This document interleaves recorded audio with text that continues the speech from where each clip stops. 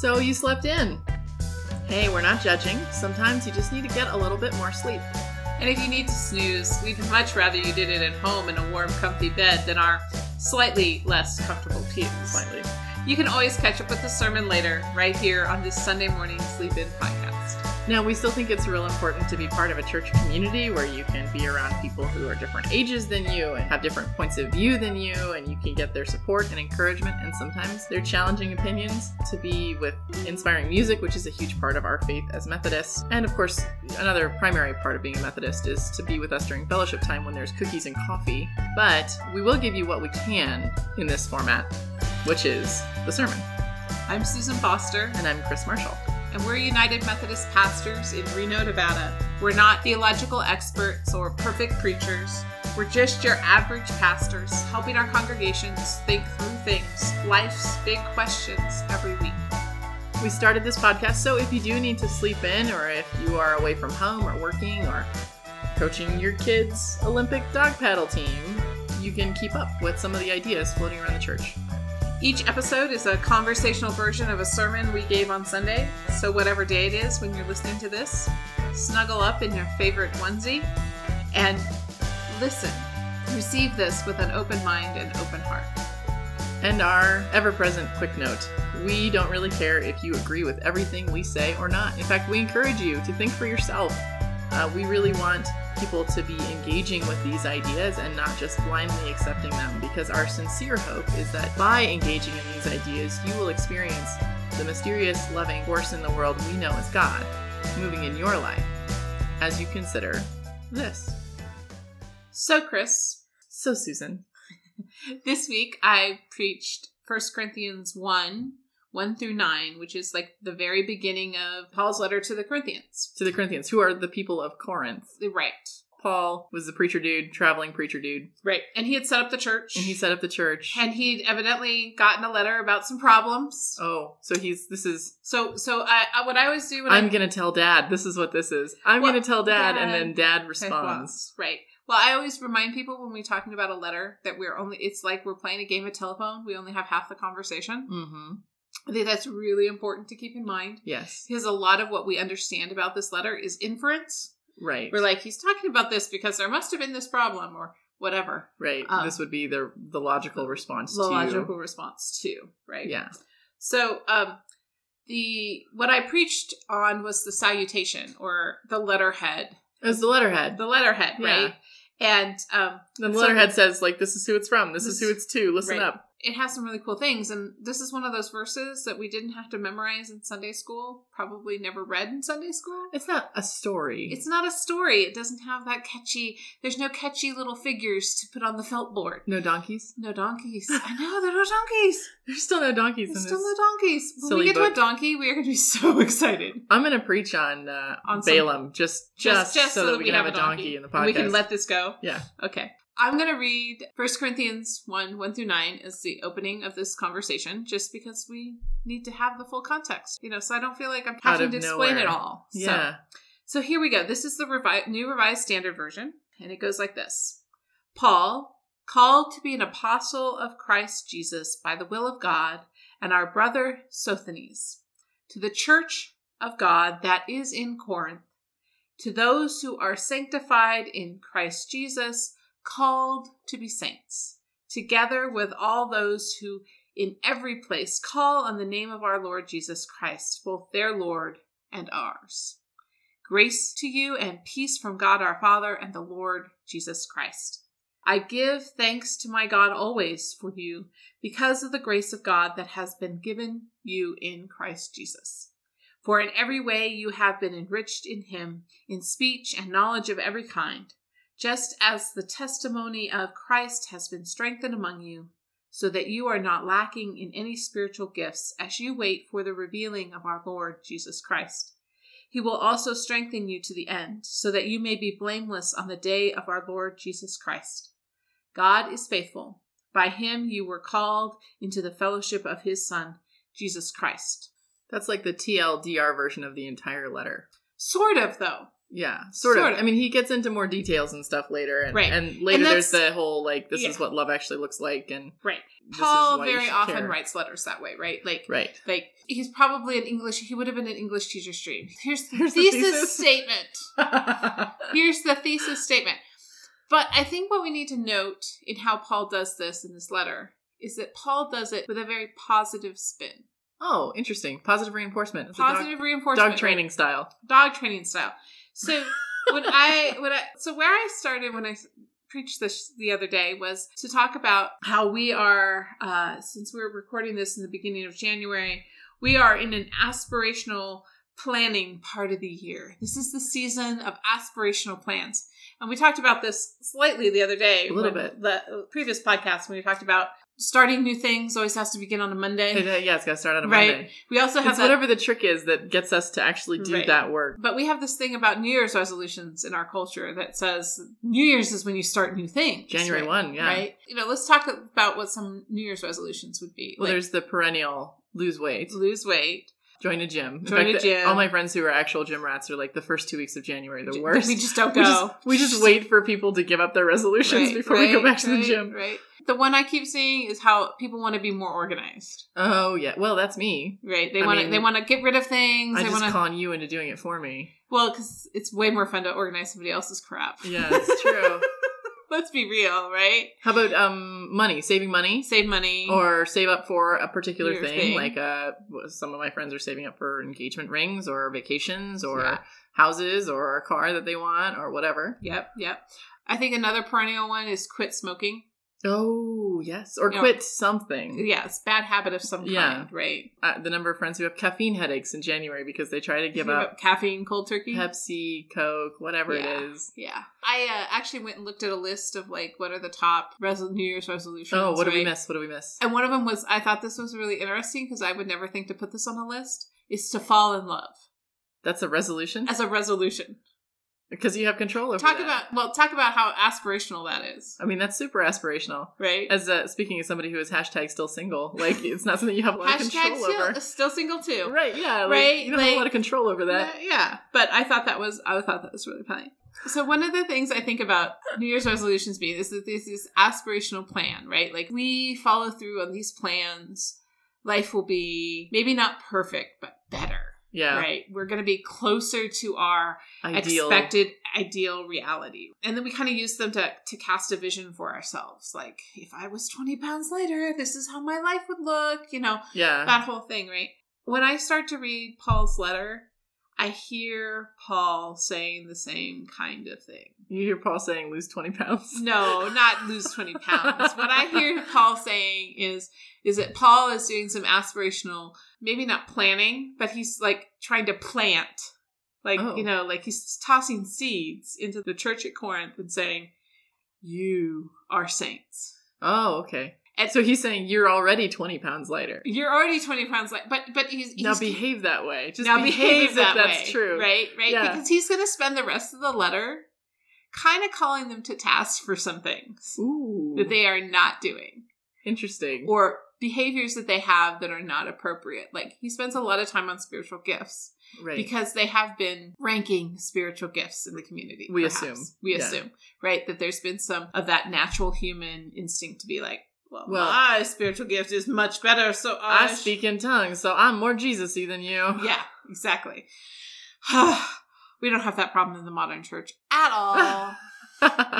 Anyway, and there's some idea that there's some infighting and there's some schisming beginning to happen because people are taking some things too seriously. Relevant. Right. Relevant. Yep. Maybe some immorality is happening. People being people. People being people, right? So Paul sends this letter and he opens this way. He says, you are called to be saints. You are saints. And you've got all the gifts that you are going to need between now and when Jesus comes in your community. Boy, I just need Paul to say that to me like every day. Oh, yeah. Wouldn't that be great? You've seen the video of the dad and he's got his little girl and she's standing on the bathroom counter and she's looking in the mirror. And he makes her repeat after him, I am smart. I am capable. I am strong. I am this. I'm going to conquer this day. I have the power to choose. I have the power to do. Yeah. And it's like so affirming for her. Like, as just a little girl, she's maybe 3 or 4 or 5 years old and she's on her way to school. to have that message of Right. who I am Matters. is good. It yeah, is good. who I am is good. And I can choose to live into that or not. One of the things I think Paul is saying to them, maybe not explicitly, but I hope they hear it implicitly, and I hope we hear it implicitly, is it's this whole idea of what happens in the creation story when God creates and it is good.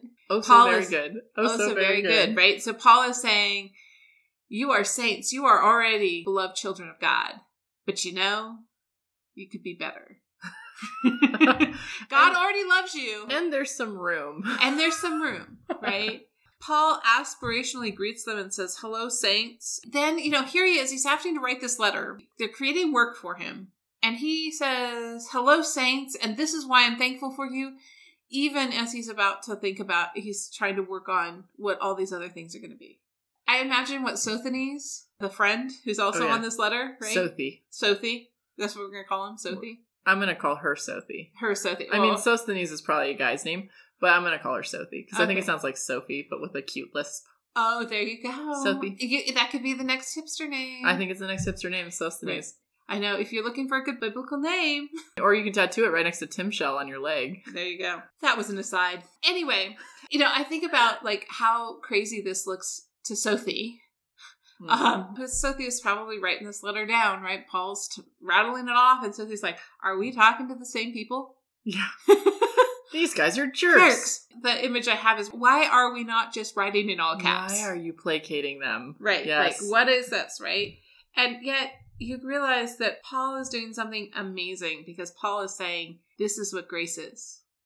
Here's some grace. This is how God lives into this grace thing. God loves you as you are right now, and you are saints, but there could be so much more. And God sees that and loves that just as much and desires that and loves us into that possibility. What do you think about when people say, God loves you just the way you are and loves you too much to leave you there?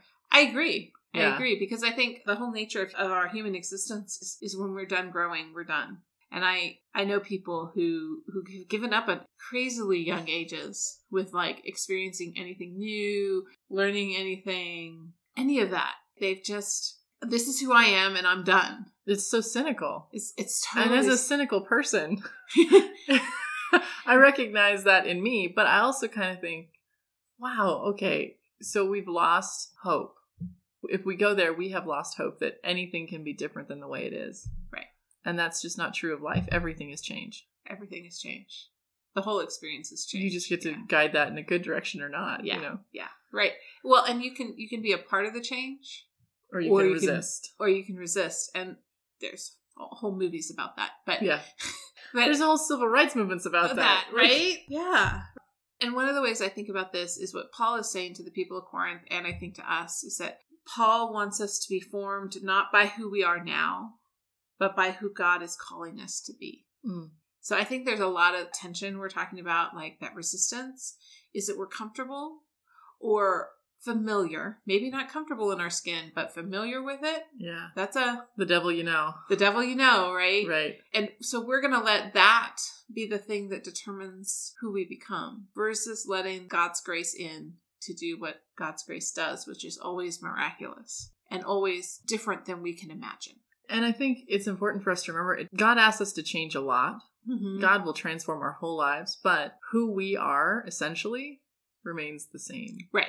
Right. Our identity, even in cross-cultural work, you learn that you give up parts of your identity when you take on different cross-cultural experiences and all that stuff. And that's okay. But that the essential me is still me. Right. And that's where, so if somebody tells you that you need to right? change the essential you, that's not what we're talking about. No, that's not what we're talking about. Is I don't want to use improvement. The new improved. No, but what I want to take is the fulfillment of.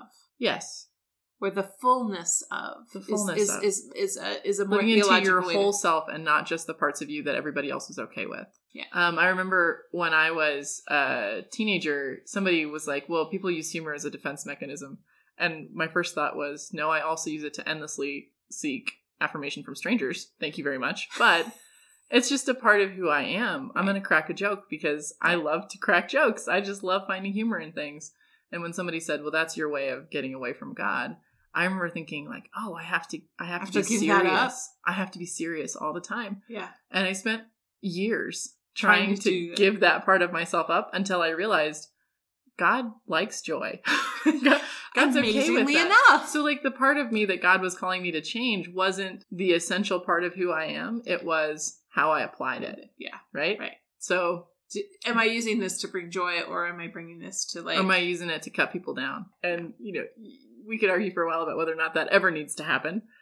Sometimes I think that there's a role for the jester, right? There's a role for the prophet to point out that the emperor's not wearing any clothes, but that doesn't mean that we cut people. Right. Yeah. And I think about one of the ways I see it in the church is that sometimes we value the people who are cheerleaders in like the very traditional sense of like, yay, let's do this thing. Woohoo! And we discount the quiet saint who does the work. And doesn't feel the need to point out that they're doing the work. It's not even a feel the need. It's like it would never have occurred. But what they do is they do work that when you look back on their lives, you go, that person influenced me greatly. Yeah. Without me even knowing it. I think of all the lovely, lovely, strong women I knew in the church as a child. Yeah. Who just said, you don't take crap. But they never said it. Yeah. They just did their work. They just modeled it. They just modeled it. The women, the women I meet as a pastor, like it's always fascinating to meet the woman who was the first woman chair of trustees. Oh, yeah. Because they're most often, they are the most interesting people. Really? Because they broke a barrier in their time, right? Yeah, that's the dude committee. That's the facilities person. That's the person who does fix-it stuff. And they've often done it in such a way that everybody respects them. I've yet to be in a church that does not remember the first woman who filled that position. Interesting. Because I've never asked that question. Because they've also been such powerful leaders, but not necessarily in that cheerleader sense. Because they're usually the folks that go, this is how we get this done. I need you to help me. Hey guys, the roof is broken. Let's fix it. Right. So I think about putting values on things, even now, that we are ranking. And it's not to deny the work of others, but it's just to think about that. So I think one of the things I really like about this passage is that Paul just basically says, hey, church at Corinth, you have been called. Hey, church at Corinth, you're saints. Mm-hmm. You have been called and enriched and enriched in speech and in knowledge, and you're called to something. I see it in you. What are you going to do about it? Right. And he says, hey, saints, you've been called. How are you going to reveal Jesus today, tomorrow, and until Christ comes again? Right. You're a saint.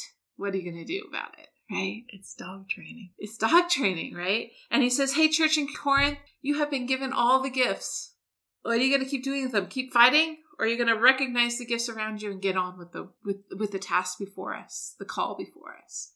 The wonderful thing is, I don't think Paul was just writing to the church in Corinth, right? Right. So he's writing to my church. Yeah. And I actually said that to him. I said, hey, St. Paul's, what are you going to do about it? How are you going to live into being saints? And then I also think it also calls to us as individuals that, you've been enriched in speech and knowledge. You've been called to something, and it may not be glamorous and be the perfect thing, but that's who you are. And let's live into it. And are you recognizing your gifts? And I think that that's one of those things that moves us from being who we are into who God calls us to be. So today we're recording on Martin Luther King Jr. Day. Yes. And there's a real natural connection here for me. Oh, yeah. Of this prophet who called us to be all that we could be and not to get stuck in where we were comfortable. Right. And there was a quote, and I'll tell you who did the quote in just a second because I've got to look it up. Okay. But the quote about Martin Luther King of Georgia, the icon that has sort of become recently, where he's holding his number for jail and letter from Birmingham jail. But this is the quote that this author had to say about it. He said, King left us 4 things. The courage to confront evil square on without the hope of being able to ignore it. Mm. The courage to confront ourselves square on without the luxury of despair, which is to me this whole you're saints, get on with it, and not you're such bad people, you should really be worried about that. Yeah, thing. Exactly. The courage to love when hate is more satisfying. Ooh. And the courage to continue to live until death so that others may have life. Yeah. That those were the 4 parts of his legacy that have remained with us. But we so often get caught in the self-criticism part I'm going to do a New Year's resolution because I hate this thing about myself. Right. Rather than, I am a saint. I don't have the luxury of the time to criticize myself or other people. And so therefore, I'm going to choose love. I'm going to choose risk. I'm going to choose courage. I'm going to choose to work for this thing that I know is important, that God has called me to, even if it's not easy. Right. And not glamorous. And not necessarily speaking in tongues or whatever we think the important gifts are in church, but that there are other things that we are called to do. Yeah. I definitely agree with that. Yeah. Yeah. I think that's it. So what you're really talking about is sanctifying grace. Sanctifying grace. Yeah. The stuff that keeps us going from here to where we end up. From the choice that we make the choices that we make all the time to live into who Jesus has called us to be. Right. The sanctifying grace is the grace that helps us continue to do the work, to do that work, and to listen and to forgive and to find a way and to do all of that work. As Wesley says, the perfecting thing, right? Yes. Right.